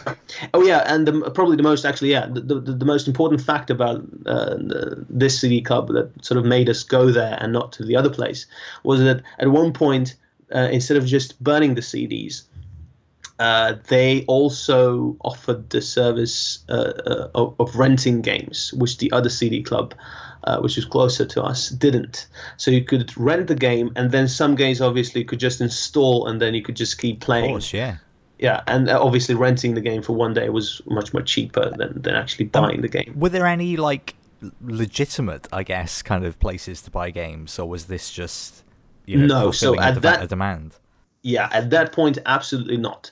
So we had the big sort of political change in Serbia took place in the October of 2000, when we sort of replaced the sort of Milosevic with the sort of let's say democratically elected government, and then after starting from I think 2001.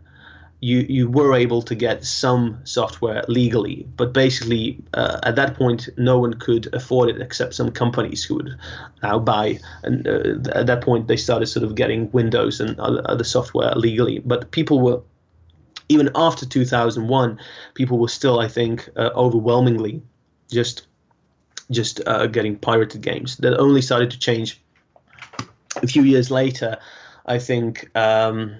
Slowly we started getting sort of both shops that sold sort of legal software, legal games, and then of course a couple of years later, of course, people got Steam here as well. Yeah, and then but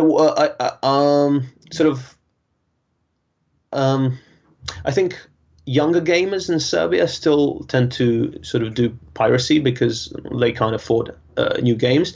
Then you have gamers who wait for Steam sales because those are affordable, even sort of by our standards. But what I noticed is there's one sort of group of games that if you have a gamer that pirates all his games in Serbia, but only buys one game legally, that's typically going to be World of Warcraft, because you can't get the proper experience of World of Warcraft if you pirate it. If you play it on a pirated on a pirate server, which do exist, I'm told.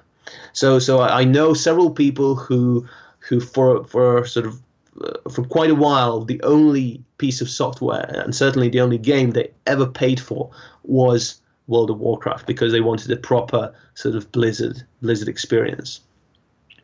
And obviously you have, I mean, something similar applies to Diablo 3, because again, I'm not sure if there is a sort of pirated version of Diablo 3, because so much of it is server side. Yeah. And yeah. I'm gonna have to rush off, Andre, but can we reconvene next week possibly? Yeah, I don't have sort of too much to tell you. And we did reconvene. I mean, you don't have to wait another week for it either. Let's reconvene with Andre right now. I just wanted to clarify something, and I remembered one tidbit about one of the games that we mentioned. The clarification thing was about the NATO bombing. I wasn't. I didn't want to sort of generalize and say how kids in general or kids in my neighborhood weren't afraid. I can of course only speak about me. So I wasn't the way I remember it. I wasn't afraid once I sort of realized they weren't going to carpet bomb us, but just sort of do these strategic targets. But again, of course, unfortunately, many civilians did die and so on. But yeah, the closest thing that was hit to my home was interestingly the Chinese embassy, which was hit by mistake.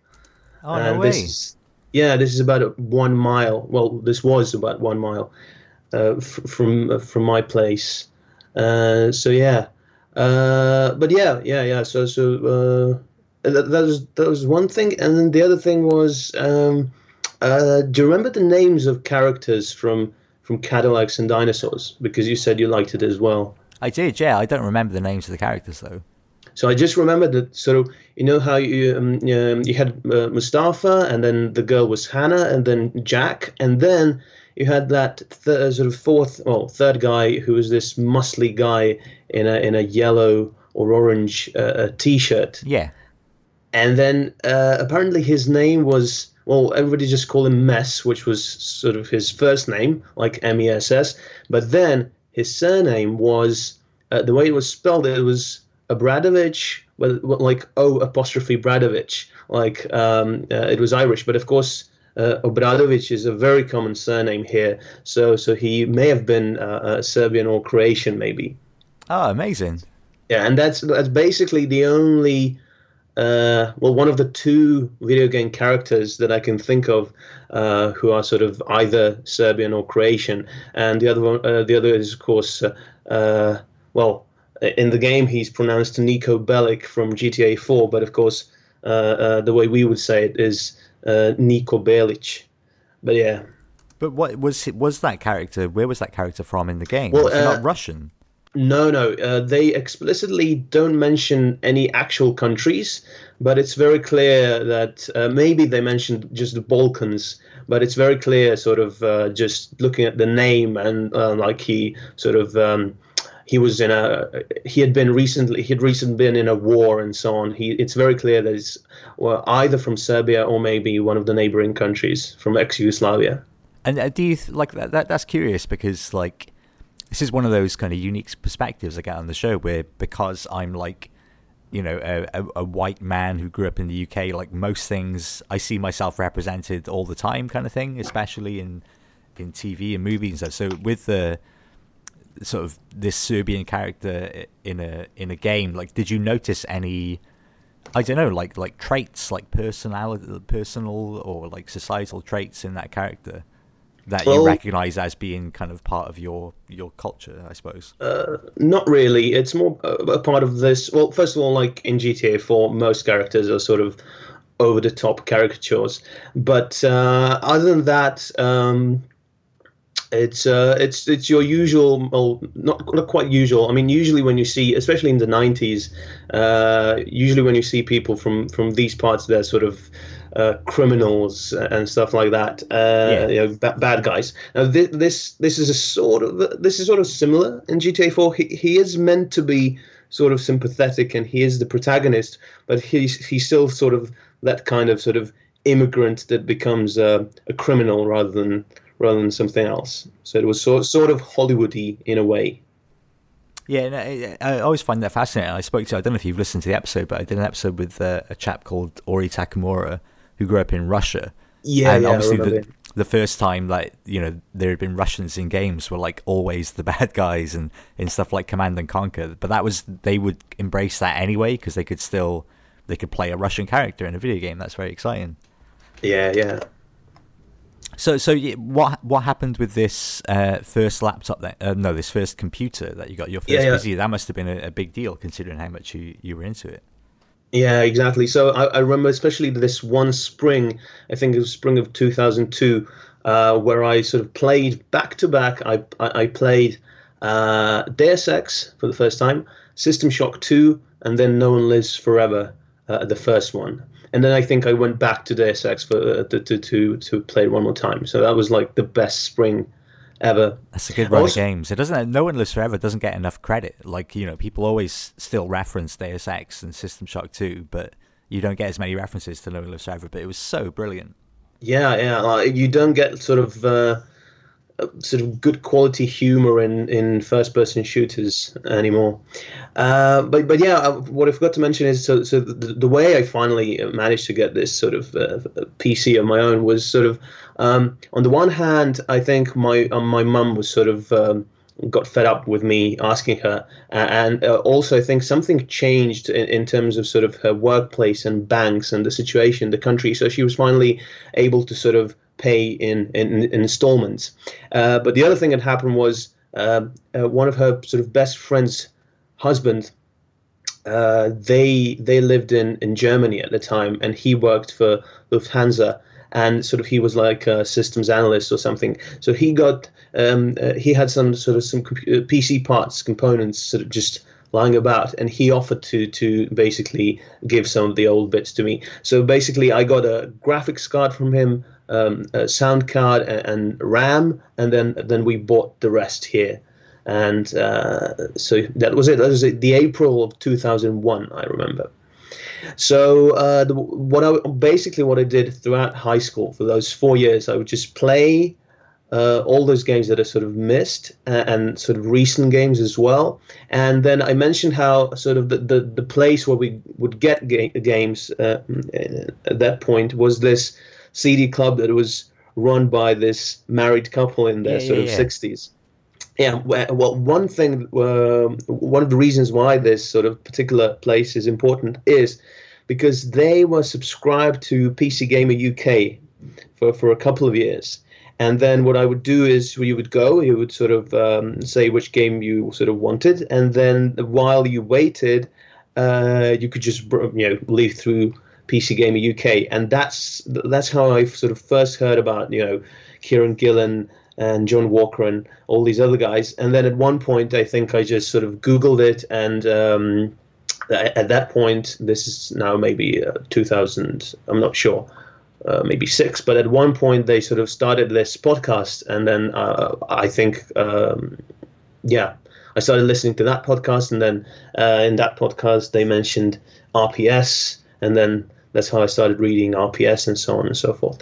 So hey, with I'm curious about when you developed such sort of strong English, because clearly that's kind of your profession to an extent. So it's do you think that the fact that there were these magazines written in English and stuff that kind of made you want to learn it more? Do you think that shifted you in that direction?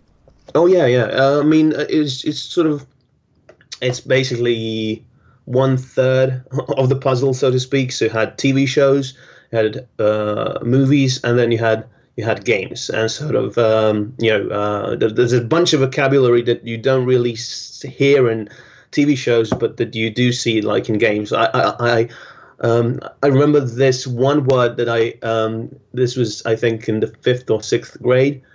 So my English teacher at the time did not know this word, and it was a common word for us because we would play these RTSs, especially in particular Warcraft 2, if you remember, and on the PlayStation. And it's the word to raise, as in to raise a building, right? Like R-A.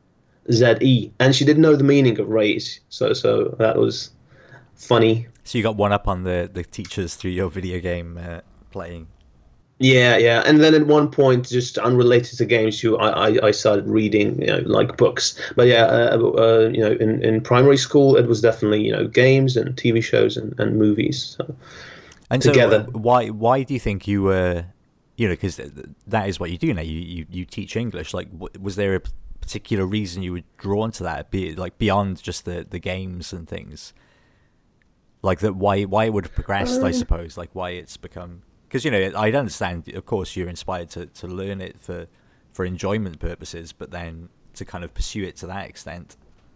Well, I think when the time came for me to sort of pick, what I would study, I wasn't sure. Sort of, I was interested in a couple of different things, and then I just enrolled into the Faculty of Philology because at that point, when I was sort of 18, 19, I think I was like, well, this is easy to me, so I may as well just study English while I maybe decide what I actually want to do. And then maybe I'll also just realize once I start studying English that this is perfectly fine, and that I will want to do something related to English.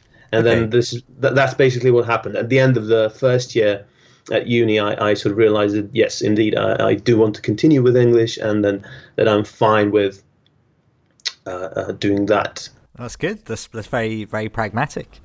Yeah, and clearly you quite enjoy it. So what did anything change with your sort of video game playing habits? I imagine that's quite a difference purely to have a PC in your room, because prior to that it had been a very communal experience, all of your video game playing. Yeah. It was. I think, although for the first couple of years it was actually in our living room, because I'm not sure why, but I think it was partly because my room was very small, and partly because sort of my mum wanted to check her email from time to time and stuff like that. But still, it was quite different, sort of going from sort of either watching my friend play or just playing with him or with them to just playing single player games. But it wasn't too weird to me at the time. And what we continued doing is, what we started doing rather, so we stopped doing frequenting these Sega clubs or PlayStation clubs with consoles. But what started appearing in those sort of early 2000s are these sort of PC places like internet cafes or just LAN places. You would still pay by the hour, but because we didn't have broadband in Serbia back then, and until 2005. Basically, if you wanted to play PC games in multiplayer, most people would have to go sort of outside of their home and go to these LAN places and so on. So we still continued playing some multiplayer games, but we would do it at these places. And so that's like 2001, 2, 3, and 4. And were they all still just within the building kind of thing? Like, you know, people converting little flats, or were these separate places? No. These were separate places. These were like sort of, instead of being like basements and those sort of basically broom closets, these were slightly bigger places, but still like it was general sort of like small business, like shop space, but just converted to like an internet cafe. So, but it was still within walking distance. I remember 2 of them were still within walking distance. So the first, and it was still these basically what we first did. It was still this basically like 4 of us, or maybe like if any of us invited additional friends, like 5 of us or 6 of us. And at first we would play like Age of Empires 2 and StarCraft in multiplayer, like 2 versus 2, or perhaps Unreal Tournament. But then we started going to this other place, this bigger place, and then everybody was playing Counter-Strike at the time. And then we just sort of, at one point, I think we just stopped playing real-time strategies like 2v2 and started playing Counter-Strike with all these other kids. So it was like, 5 versus 5 or 10 versus 10 and or whatever. Do you think, I'm curious, like, do you think you were odd in how much you were into games? Like certainly for me growing up, there was a time when playing games was very kind of niche and very kind of uncool sort of thing. But I wonder if because there were these clubs that it was much more not accepted, but that just it was something that everybody did. Like, do you feel like you were kind of the nerds over in the corner, or did just everybody play games growing up? I think we were still nerds. Yeah, because even though if you go to one of these places, everybody there is playing games, but then you go back to school and like in a class of 30 people, maybe there's like 4 of you tops who are into video games. So it's still and it was similar actually in high school. It was at that point it was still a bit of a niche pursuit. But I suppose having these clubs means everybody who is into games is going to get to know each other pretty quickly, because that's where you all go. That's true, but on the other hand, especially this one friend of mine really made some great friends there. But I didn't spend too much time there when I was not playing. I would just go there, we would play for a couple of hours, I would go home. But this other friend of mine, he would just spend like the entire day there, and he made like some good friends. And then later on, he was one of those people who were like into bands and music, and some of his sort of bandmates he originally met like playing Counter-Strike. Amazing.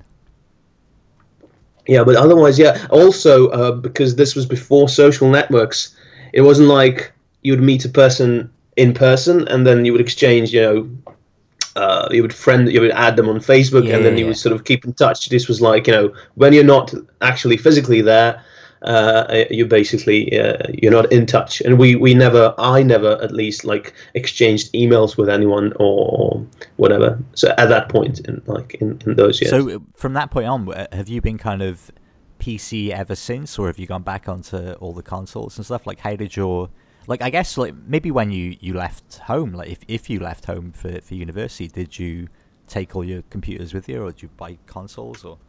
I know, you see, because, so people, when people from Belgrade study in Belgrade, they basically never leave home, right? Okay. So, so, but yeah, also the same kind of thing continued where basically no one I knew owned a console or was into consoles or anything like that.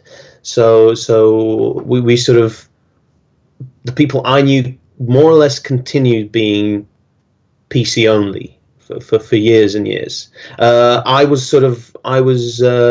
did do was at one point and installed some emulators, and I went back to a couple of those arcade games like Cadillacs and Dinosaurs, a couple of those Mega Drive games like Rock and Roll Racing, and Only one PlayStation game, which was Final Fantasy Tactics. But other than that, I also, for some reason, basically stayed away from emulators. So yeah, now as a sort of, I mean, reading what people have written about some console games, I'm sad that I haven't played Shadow of the Colossus and Ico and Dark Souls and stuff like that. Although obviously I can play Dark Souls on the PC. Yeah. But yeah, so it's wonderful. I know it's that type of game that I dislike in terms of repeating the same stage more than once. If you see what I mean. No, I do. So it's the exact type of game that would make me rage quit. And I definitely. Although I wouldn't. What I did do is, one of my friends from uni, he I think his brother had a PlayStation or borrowed a PlayStation for somebody, and then this friend of mine played Dark Souls, and I watched him play for maybe a couple of hours. So I would like to. I would probably prefer watching someone else play than actually go through the whole thing on my own. I probably wouldn't be able to stomach it. Well, since we brought it up, it'd be worth. Let's just do these quick-fire questions that I do for everybody I speak to. So, Andrzej, if you were having to play a game with death for your own mortal soul, what game are you best at? I like to think that I'm sort of reasonably good at all games, but I'm not too competitive. I'm not all excellent. Games. That's bold. That's like I did say reasonably. I did say reasonably good, but I'm not excellent at any one game. I'm not very sort of working on my chops and if you're on the spot though, you have to. But yeah, I would probably pick this sort of little game called Crimson Land. I'm not sure if you heard of it. I haven't, no.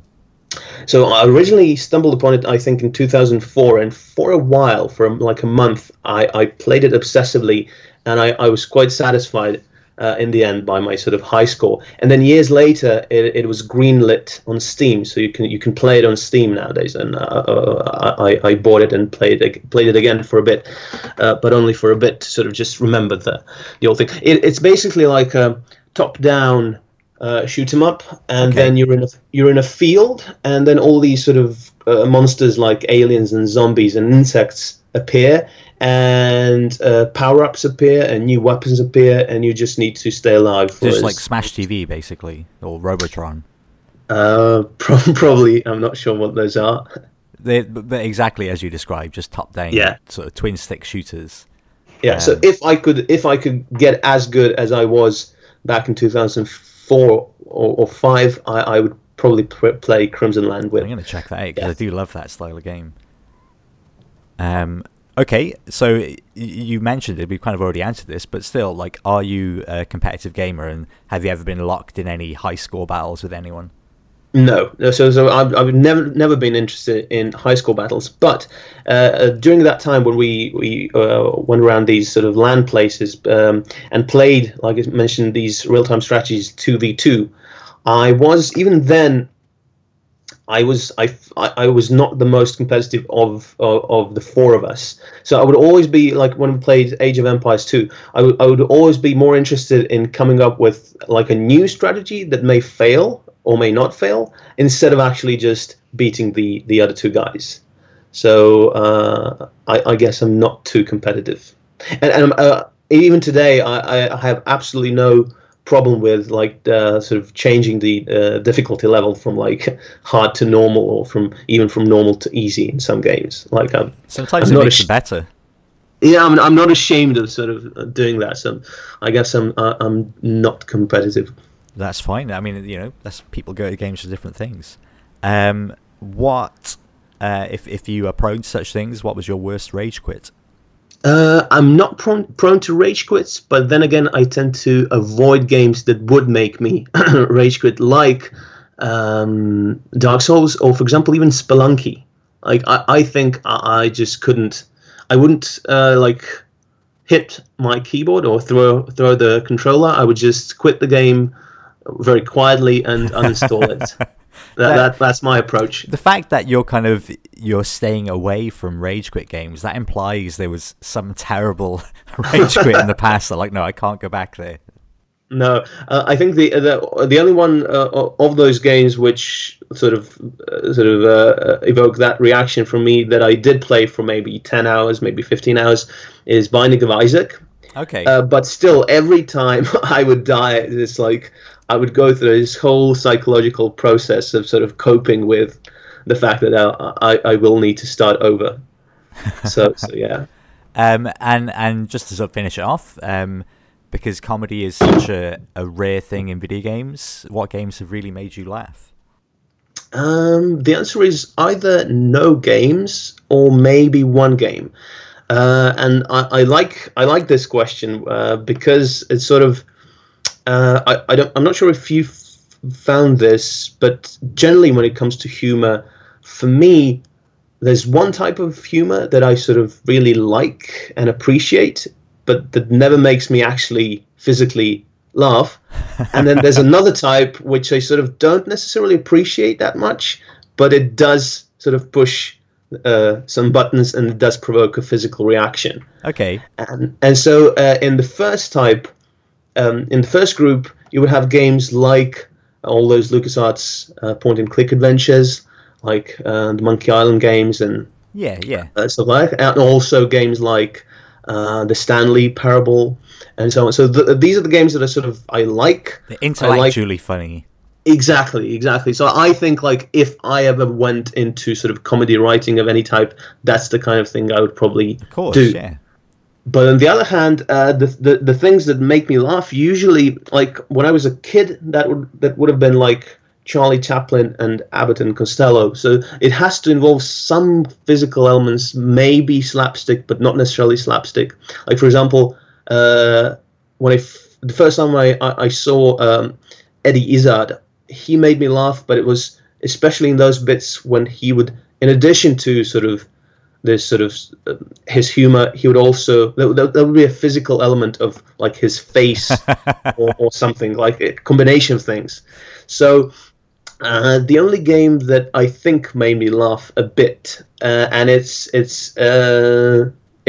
involves a sort of a dead. It needs to, for me, I found it needs to involve a deadpan element. Okay. And it was Gunpoint by Tom Francis, which I don't know if you've played it. I haven't actually, no. And I've always meant to play it. It's one of those games that I'm always like, oh, I should play that, and I never get around to doing it. Yes. So I wasn't expecting this. I expected a game like you have a detective, you have it's a puzzle game, you have a hook, like what's the expression for? Yeah, I suppose a grappling hook. A grappling, that's right, a grappling hook, and I wasn't expecting any writing in that game, but it turns out that between missions, you do get some writing, and then his particular brand of humor does have this deadpan component, and at one or two points, I'm pretty sure it did make me laugh. It's in that respect, it's similar to like occasionally, rarely, but PG Woodhouse will also make me laugh when it has this sort of, again, sort of a deadpan a line in a story or something. So has there ever been a point where games have kind of waved for you, where you've kind of moved away from them at all, or have they just always been around? Not really. I just, as I grew older, I just, sort of the amount of my sort of spare time got severely reduced. But I was never like, I never stopped for longer than maybe 2 or 3 months, and I definitely don't recognize the thing that you sometimes mention in your podcast, the thing like when you sort of get to your sort of teen or high school years, then you sort of become interested in bands and music, and then you abandon games. Yeah. So the first bit of that was definitely true for me and for some other friends. Like we definitely did get into sort of music and bands and stuff like that. What we never stopped being into games. The only thing that sort of varied is how ready you were to sort of admit your addiction and to talk publicly about it, but you never actually sort of stopped doing it. And so I guess, like, what about sort of the last few years then? Like, have you bought any consoles yet, or are you still just enjoying PC? And I guess, like, are you just as excited about games? Like, what sort of games have really impressed you? Well, the answer to the first question is no. Sadly, I still sort of don't own any consoles, so I still play on my PC, and I'm definitely still excited about games. So the one thing that has changed is from just playing a lot of games, I went to sort of listening about them in podcasts and reading about them. Yeah. But then I because I just don't have the time to actually personally play them, and so I have these sort of bouts of playing 2 or 3 games back to back, and then I would sort of take a break for another couple of months, unfortunately. Hey, that's crazy! Like, such big gaps. Is that just because you're busy, or? Yeah, basically just because I'm busy. Oh, that's heartbreaking after all this this love of video games. I know. But do you find that's being an adult, sadly. But do you find, like, the things like, I mean, because to be honest, even like I do this show and I obviously speak to a lot of people, but I don't play half as many games as I used to, even just 5 or 6 years ago. Like, and I think probably I will get most of my gaming news and things from things like podcasts and videos as well. Like, it's just like there are certain games where I'm like, I'm never going to play that, so I'll just watch, like, I don't know, like a Giant Bomb Quick Look or something, and be like, okay, I get an idea of that. Yeah, I think that's a good idea, but I still haven't sort of managed to get into this habit of just watching like Let's Plays on YouTube or on Twitch. It's like, yeah, but it does sound like a sort of very practical idea, just sort of like a compromise between actually playing it and just ignoring a game. What I do like most people nowadays, I suppose, I do have this huge Steam wish list that just sits there, and yeah, just thousands of games that you've bought on sale that, you know, when will I get around to all of these? Exactly. So like, I feel like this is like a natural ending, but like, is there anything that kind of hasn't come up that you wanted to mention? Yeah, there's one thing I forgot to mention, and that it could have been an answer to one of the quickfire questions that you sometimes ask. Have you ever been, like, addicted to a game so much that you just... Oh, of course, I missed that question. Yes, a game that's consumed your life. Yeah, more well, it's you'll see. So what happened was that best friend of mine from childhood, you know, kid. We sort of started drifting apart, as sort of is often the case, like when you get older. This happened during high school. So, like, we were still talk to one another, but we sort of didn't spend so much time and so on. We just started drifting apart. And then this happened maybe like halfway through high school. And then what happened when we were at the very end of our 4th year, that's the final year of high school. This is 2005. So 2 things happened. First of all, in late 2004, WoW came out, and we both read about it, and we were both sort of still fans of the sort of Warcraft universe, because we originally, you know, played Warcraft 2 as kids, and then we played Warcraft 3 as teens and so on. And then, but we knew that we couldn't play it primarily because in 2004 we still only had, you know, 56k modems and stuff like that. We just didn't want to consider it. But then what happened in 2005? For the first time in Belgrade, we got broadband. And sort of I got it. I think you had to apply for it, like, in early 2005, and then I finally got it in. This was, I think, June of 2005. Okay. And for some reason, because of this landline condition, even though he lived in the same building, his flat wasn't eligible at first, so he couldn't get broadband in 2005.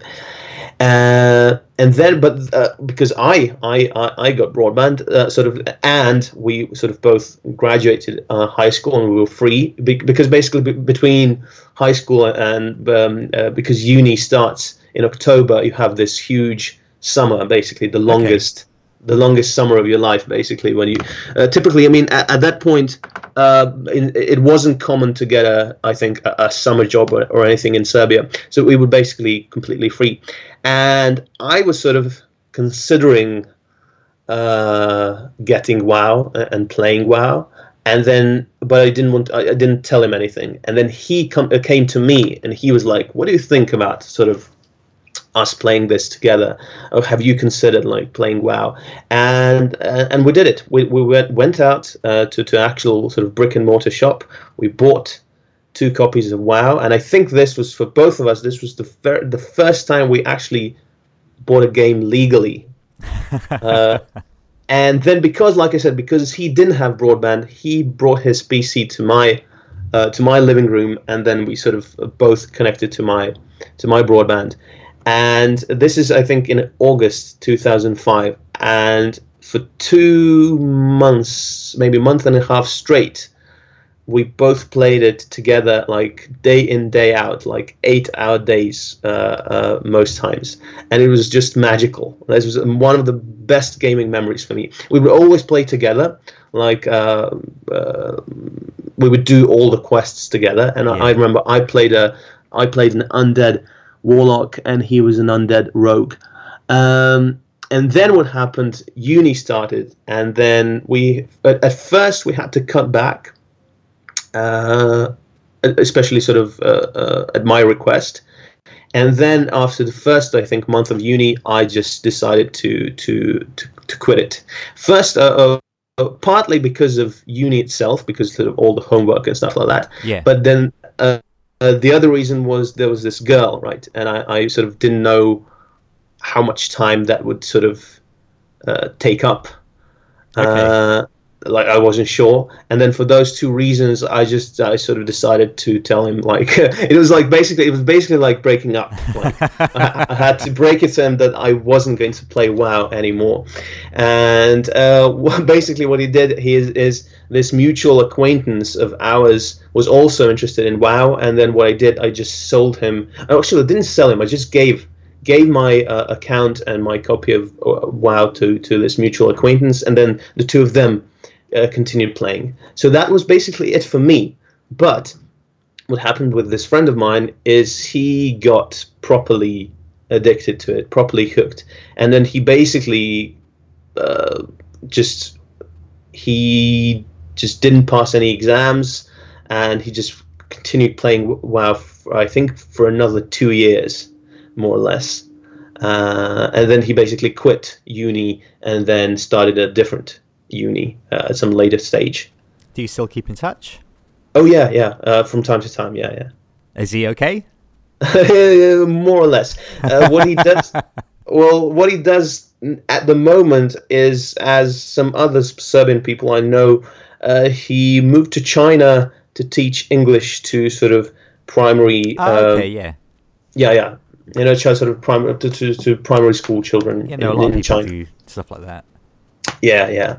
So yeah, but now I'm sort of I basically, it's similar to rage quitting. I sort of know my limits and I know when to quit. And the games that usually make me sort of reach this limit are indeed sort of games by Blizzard Entertainment, like Diablo and stuff like that. Do you ever play Hearthstone? I played for a bit and I sort of knew when to quit. But what makes it easier sometimes for me is if a game that is sort of addictive, if it's a type of game that you can play while doing something else, especially listening to a podcast or an audiobook. So for example, when I play Diablo, I usually listen to a podcast. In fact, the first couple of dozen episodes of Checkpoints I listened to while playing Diablo. That's amazing. It's so that Diablo is a game that I've had to I sold because that was one that was starting to take over a little bit, and I didn't even like it at first. I thought it was really because I didn't like the way everything moved. It didn't feel like you're actually hitting everything. But then someone just power leveled me right to the top, and then then it all changed. Yeah. It's amazing. I don't know if you've seen, but 2 days from now, the Necromancer is coming out. Yes, I did see. So I'll have to I've made peace with the fact that I'll have to go back, and yeah. But that's good. Like, it's a weird one, like, because I've spoken to a lot of people on the show who had kind of who spent years playing World of Warcraft, and they're full of like happy memories of it. But like for me, I think the guilt would consume me. I don't think I could do it. Yeah, and I know it would pull me in. You know. I'm definitely glad I spent those 2 months playing it, Yeah, and I'm a bit sort of sad that because back then the level cap was 60, and I think when I stopped, we were like maybe 55. So I'm sad that I sort of didn't continue for another 2 months, maybe hit the level cap, maybe saw some of the sort of end game. But who knows what would have happened then? Yeah, but that's about it. I'm definitely glad that I did stop at one point. Oh, amazing. Well, this has been a real treat, Andre. I hope you enjoyed it. Was it enjoyable for you? Oh, yeah, definitely. So, yeah, it's fascinating.